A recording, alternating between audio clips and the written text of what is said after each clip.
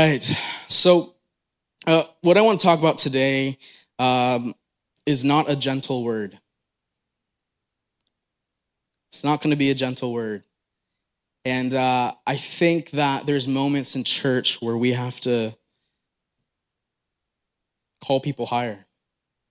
Simple as that. So that's what I'm going to do today. It might sting, but who knows, surgery hurts. Amen. So let's go into it.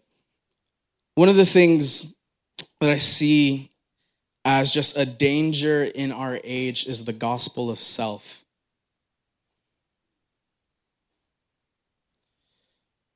Right? This gospel has led us to elevating our feelings over truth.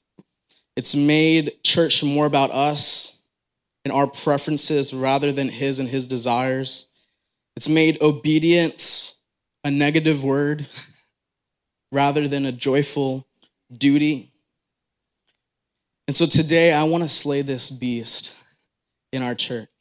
And I want you to hear my heart. When I say this, I don't mean, you can't love yourself and you can't take care of yourself and, you can't have massages once a month, which I do. Shout out Jess. Right? It doesn't mean that you can't take care of yourself and love yourself. That's biblical. But there's this thing where we've made this gospel with us at the center. I mean, just take a moment and look at our churches. What gets the most attention? What gets the most priority? Right? This is why we have 15-minute worship sets, because we don't want people to get bored. But it's the one thing that's actually for him. He knows everything I'm about to preach. He's the one that gave it. And so we've seen this gospel trickle in, whether we realize it or not, right? There's this term called humanism. Do you guys know what that is? Humanism is the belief that humanity is capable of morality and self-fulfillment without relying on God. And at the heart of humanism is that God has been removed from the center of life. He's no longer truly worshiped, and man has assumed his place. Webster Dictionary defines humanism as a contemporary belief calling itself religious, but substituting faith in man for faith in God. Whether you realize or not, this mindset has entered the church. This isn't a new thing, right? We see the Pharisees actually operate in this way.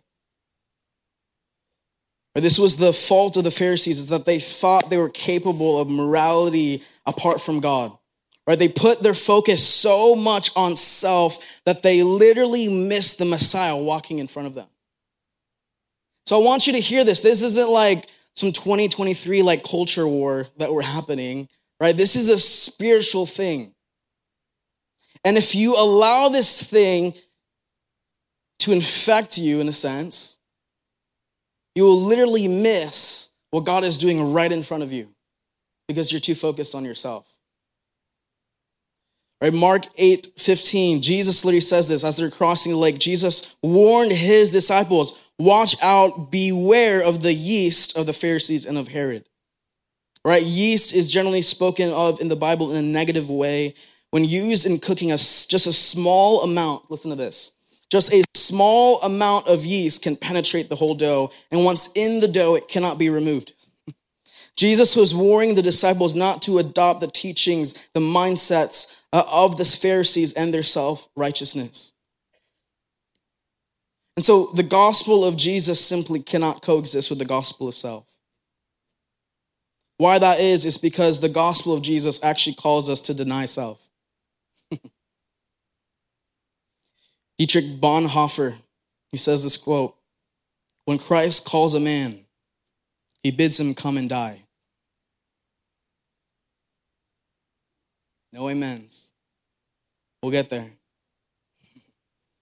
When Christ calls a man, he bids him come and die. All right, Mark 10. That sounds super intense. Mark 10, 17 to 22. You guys okay? Mark 10, 17 to 22. I want you guys to see this. This is the story of the rich young ruler, which we know. And it starts out like this. It says, as Jesus was starting out on his way to Jerusalem, a man came running up to him and knelt down. I want you to pay attention to the details. A man came running up to him and knelt down and asked, "Good teacher, what must I do to inherit eternal life?" "Why do you call me good?" Jesus asked. "Only God is truly good. But to answer your question, you know the commandments. You must not murder. You must not commit adultery. You must not steal. You must not testify falsely. You must not cheat anyone. Honor your father and your mother." "Teacher," the man replied, "I have obeyed all these commandments since I was young." Looking at the man, Jesus felt genuine love for him. And that's so interesting. Looking at the man, Jesus felt genuine love for him. Jesus says this, "There is still one thing you haven't done," he told him. "Go and sell all your possessions and give the money to the poor, and you will have treasure in heaven. Then come follow me." At that moment, this man's face fell and he went away sad, for he had many possessions. All right, there's a lot going on here, okay? So at the beginning, this is really interesting. This man is running to Jesus. He comes up to him, he kneels down. This is important. The word worship literally translates as to bow down and kiss. So this man actually came in a posture of worship. So you would think, okay, this is good, right? And he asks Jesus, "What must I do to inherit eternal life?" And what's interesting is that we see his posture of worship was to get something.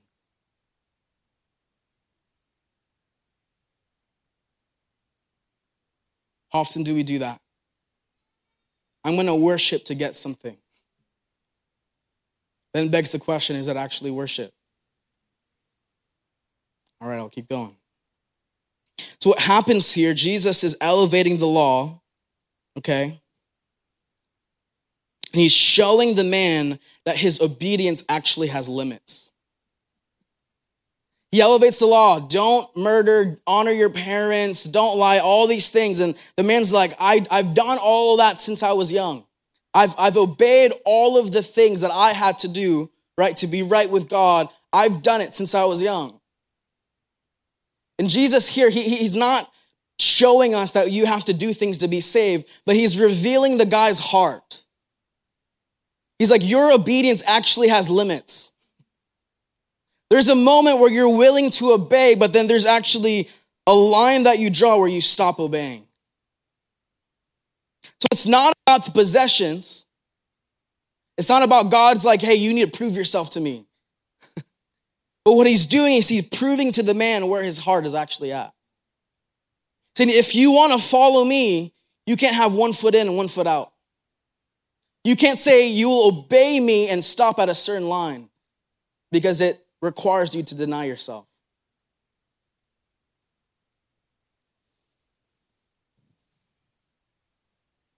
Right? What is the greatest commandment according to Jesus? Someone. Love God, right? The first and greatest command is to love the Lord your God. And this man's inability to let go of this one thing reveals what he loved more. What you're not willing to give up reveals what you love more.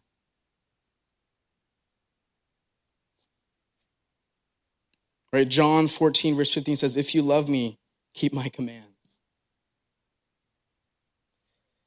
Right? So Jesus, guys, he's not after your things, he's after you. Nick Ripken, he says it's simply a matter of obedience. If he is our Lord, then we will obey. If we do not obey, then he's not our Lord.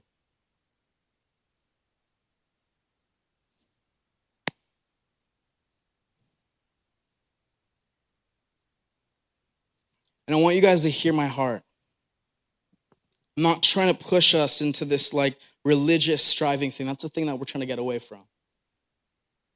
But I think we've made the cost of following Jesus way too cheap.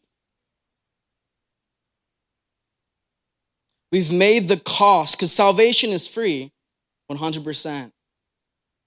But following Jesus, discipleship, obedience is very, very costly. This is why this man turned away. He was sad because he realized, wait, my possessions are way more valuable than eternal life. That's a reality check. All right, why gain the whole world but lose your soul? So I want us to see this, guys, that following Jesus is so costly. I want you to hear this, it's very important. Following Jesus is so costly, not because we have to earn him, but because if you actually know him, you'll discover how worthy he is of everything. Why it's so costly to actually follow and obey isn't because you're trying to earn something, but it's if you actually know him. All the married people in the room, you know, when you're married, there's certain things you have to give up. That when you actually know him, right, you can't play Xbox 10 hours a day anymore, right? Once you actually know him, you will discover how worthy he is of everything. Not some things, not just the easy things, but everything. Right, Colossians 1:17-19, love this verse. It says that he is before all things. And in him all things hold together. And he is at the head of the body, the church. He is the beginning, the firstborn from the dead, that in everything he might be preeminent, right? The word preeminence is the fact of surpassing all others or superiority. That he surpasses all others.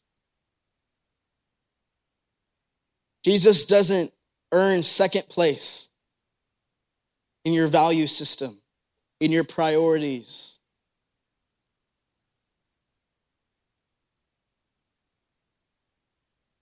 That he is before all things, and in him all things hold together. John 17, verse 3 says this. So Jesus brings back that question about eternal life. He says this is the way to have eternal life. Okay, remember, rich young ruler came, hey, what do I have to do to inherit eternal life? Jesus reveals his heart. And he says this in John 17, verse 3. This is the way to have eternal life, to know you, the only true God, and Jesus Christ, the one you sent to earth. Because if you actually know him, you will discover how worthy he is of everything. Right? Eternity isn't something you have to earn. It's a person you have to know. And the more you get to know this person, the more you realize he actually requires of you.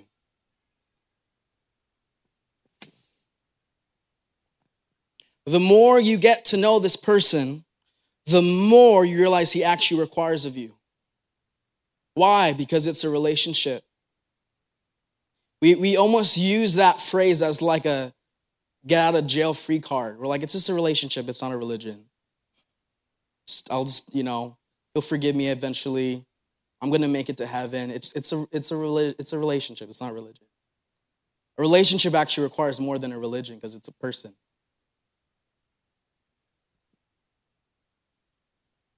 That eternal life isn't a destination. It's knowing him.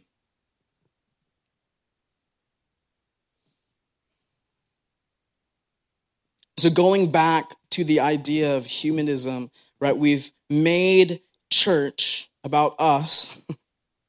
We've made our purpose about us. We've made success about us. We've made our comfort about us. But what if all of those could be simply boiled down? All those desires and longings could all simply be melted in a pot and boiled down into one thing, and it's knowing him. What if that longing for success and that longing for being seen and known and the longing for stability and the longing for comfort and the longing for relationship, what if all of those things are just branches? They're not actually the root, which they're not. But what if all of those can actually be boiled down and satisfied and fulfilled in one thing, and it's knowing him? And knowing him isn't a moment, because it's a relationship. right? One of the reasons we made service longer and removed the service is because relationships take time. You can't rush a relationship.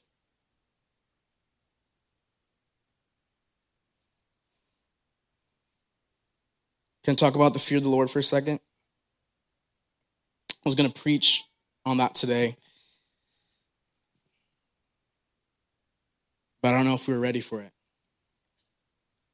So I'm going to preach it later, but I want to touch on this because it's important. Simply, the fear of the Lord is to know what God likes and what he doesn't like. The fear of the Lord is to know what God likes and what God doesn't like. The fear of the Lord is the beginning of wisdom. Can I give you guys a really good interpretation of that? If you do dumb things, you lack the fear of the Lord. If you constantly make dumb decisions, you probably lack the fear of the Lord. Why? Because the fear of the Lord is to know what he likes and what he doesn't like. I heard someone explain it in this way that I thought was so good. It's almost like you're driving on this road and there's two gutters, right? There's two, when you're on the road, there's usually two gutters on each side. One side is legalism.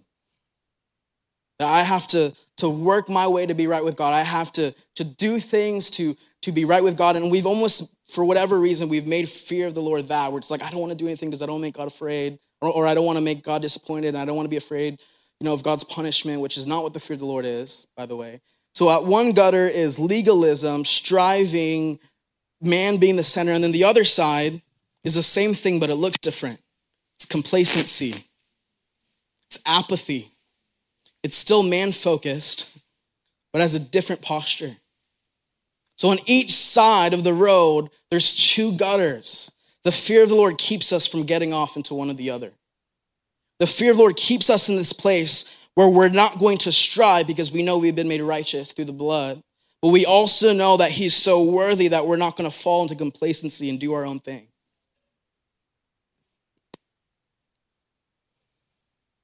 The fear of the Lord is what allows us to walk with Jesus as the center, not us.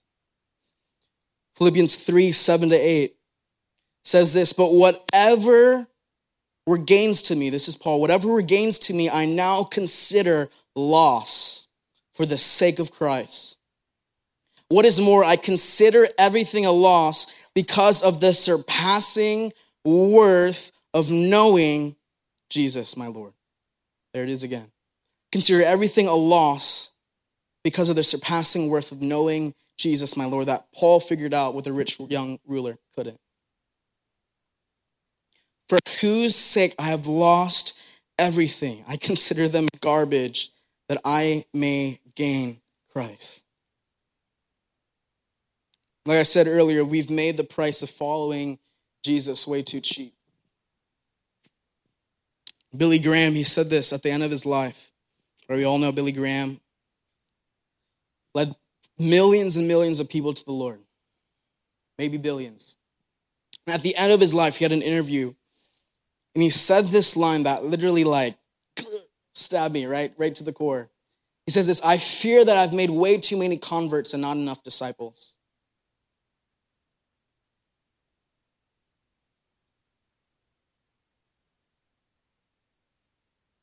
And I fear that we've done the same thing in the church.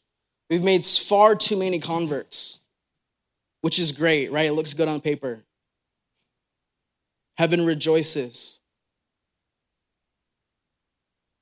But what did he tell us to do? Go and make what? Right.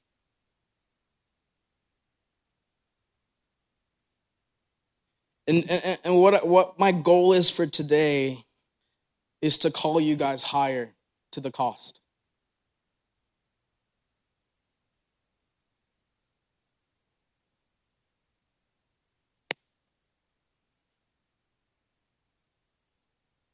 But Paul says that everything is worthless compared to the value of simply knowing him. And I think that's what we've gone so disconnected from. It's the value not of just knowing about him. It's not the value of the ideology of Jesus. It's not the value of a history of Jesus. It's the value of knowing him. It's present tense. knowing him now, walking with him now.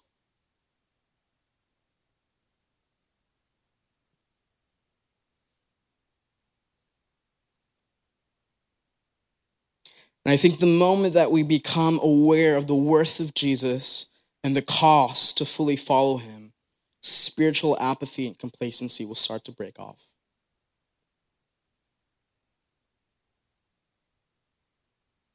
I think so many of our modern issues, not all of it, but so many of our modern issues is we've become too introspective. We've become we're like digging as deep as we possibly can inside, which I think there's a healthy level of that. Therapy, counseling, there's a healthy level of that. But we've created this normalcy where I have to keep digging in and hoping something good comes out. And Jesus is saying, hey, that part of you actually died on the cross. And we're trying to rehab a dead man when he's actually given us a new man. So it's less about learning how to die, it's learning how to actually live now. And that's the new covenant, that we're given a new nature and a new man. And that nature is what we're having to get sanctified to become like him. Not our old man, right? We talked last Sunday, listen to it on our podcast, that you can't put new wine in an old wineskin, it will burst.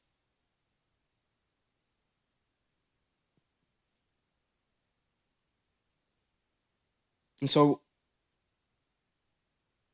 this gospel of self, where we're at the center, Jesus actually preaches the opposite. Matthew 16:24, he says this, whoever wants to be my convert. No, it doesn't say that. Whoever wants to be my disciple must deny themselves. Number one, say deny themselves. Take up your cross. That's number two. Say take up your cross. And number three, follow him. Say follow him. We're not actually following him until the first two happen. You can be loved by him. You can be comforted by him, but not until we learn to actually deny the old man. Take up our cross, that we're able to actually follow him. And here's the thing, guys. I said this last week. God never changes, but he's also never stagnant. God's nature doesn't change, but he's always moving. Right? We're going from glory to even more glory. And if there's that aspect in your relationship with Jesus where you just feel like you're stagnant, this is it.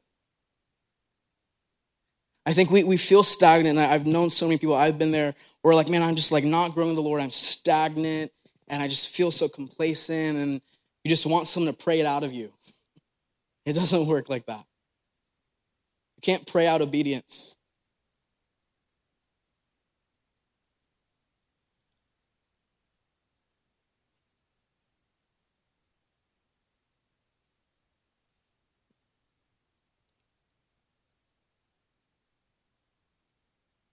Just deny themselves, take up their cross, follow me. Does anyone know what the Moravian revival is? Does anyone know about the Moravians? The Moravian revival was in 1727. And the Moravians, they're pretty much like a denomination in Germany. And they led 100 years, this is actually crazy, 100 years of 24-hour prayer. And it led to the modern mission movement today in Protestantism. And in this movement, there were two young German missionaries who were from the Moravian denomination. And a former slave by the name of Anthony Ulrich stirred the Moravian church in Germany into action to reach other slaves who would never had had a chance to hear the gospel. So two Moravians in their 20s heard of an island in the West Indies where an atheist British owner had 2,000 to 3,000 slaves. And what they did is they sold themselves into a lifetime of slavery to the British owner to be able to share the gospel to thousands of people who would never have had a chance to hear it. Their act inspired a wave of Moravian missionaries that greatly impacted the world. And for those who know this story, as they sailed away, the two men linked arms with friends, their families, seeing them. They say this out loud. They shouted, "May the lamb that was slain receive the reward of his suffering."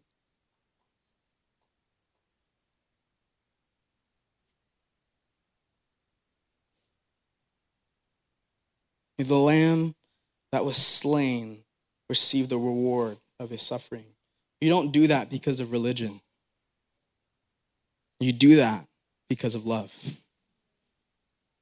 You do that because you know how worthy Jesus is, that you're saying, I'm actually willing to deny my life to give it for the cause of him. Leonard Ravenhill, he says this, is what you're living for worth Christ dying for?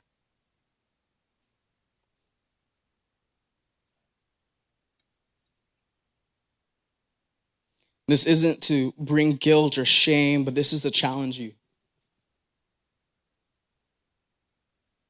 This is to challenge us to pick up our cross, to carry daily. I love it says daily pick up your cross every day.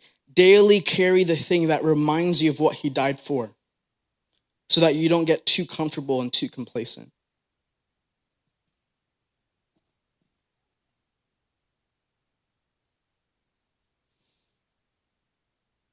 I'm going to end here in Romans 12:1.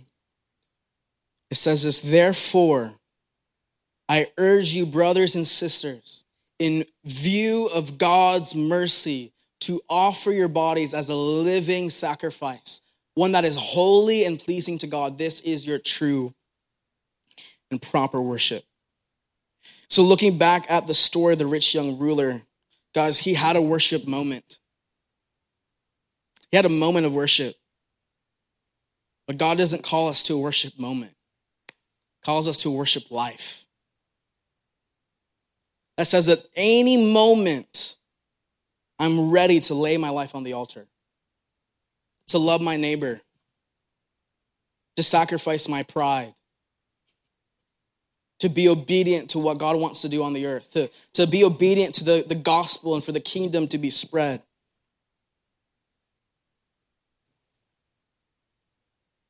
He's calling us to a life that stays on the altar, a life that sees the surpassing value of Jesus and says, whatever you ask, I will give it up. A life that sees the cost and says, Jesus, I give you my yes.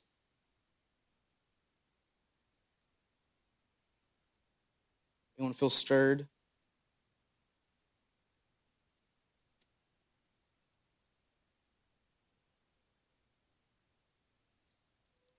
Let's stand. Team, come back up.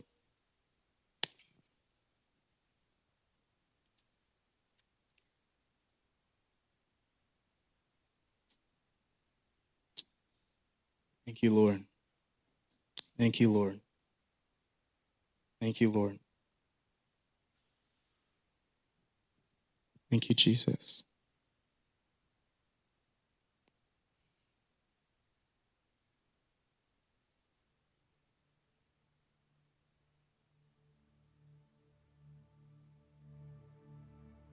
Thank you, Jesus.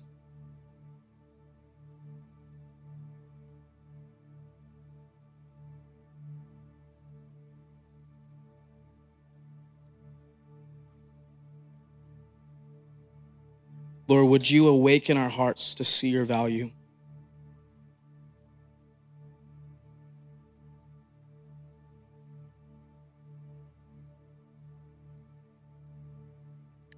Awaken our heart to see that you are so worthy.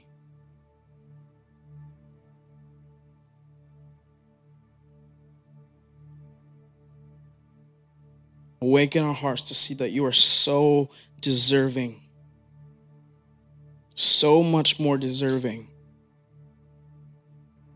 for anything that we're holding on to.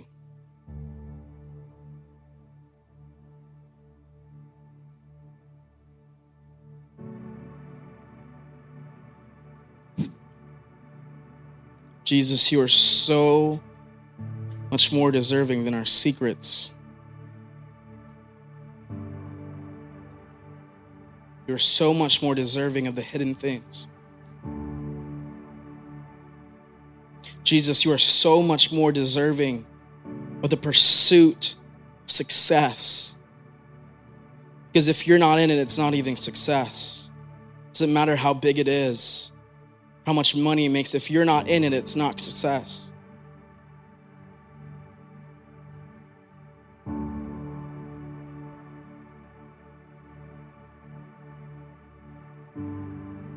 Holy Spirit, I pray that you would take our eyes off of ourselves right now.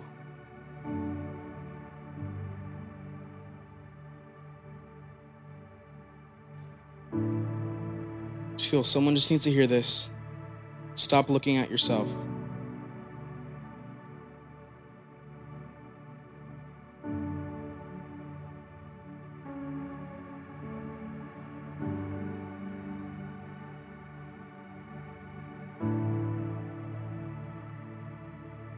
Lord, bring order back into our heart, where our priorities have become imbalanced. Our goals have become imbalanced. Our pursuits and our desires have become imbalanced. Lord, bring order back. Where it says that he's not a God of disorder, but a God of peace.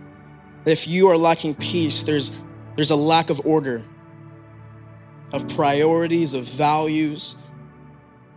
That Jesus, would you have preeminence again? Would you have superiority again in our hearts, in our minds? Jesus, we give you our yes. No matter the cost, no matter the sacrifice, we give you our yes. I want everyone in the room to ask the Lord, what is the limits of my obedience? Where is the line that I draw of obedience? Where does my obedience end?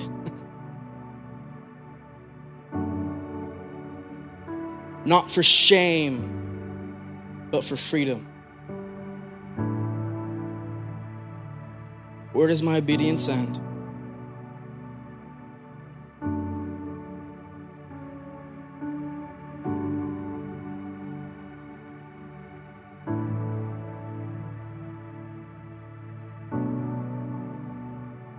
And Lord, that thing, that line, I give you permission to erase it.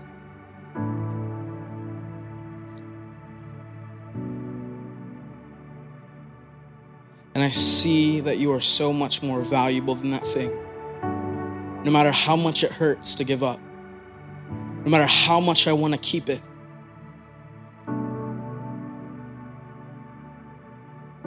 Jesus, awaken me to the cost.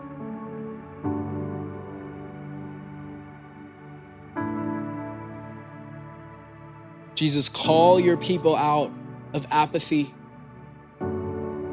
of decades of apathy, of years of apathy, of months of apathy. And Jesus, would you make our heart burn once again for the things that burn in your heart? Let our heart long for the things that you long for in your heart. Let our desires be aligned with the things that you desire. Let us love what you love and learn to hate what you hate. Jesus, put the fear of the Lord into your people. Put the fear of the Lord back into your people. Holy Spirit, fill us with the fear of the Lord, where we stay in the narrow road, not teetering, not going off too far to the left or too far to the right, but walking in step and in step with you.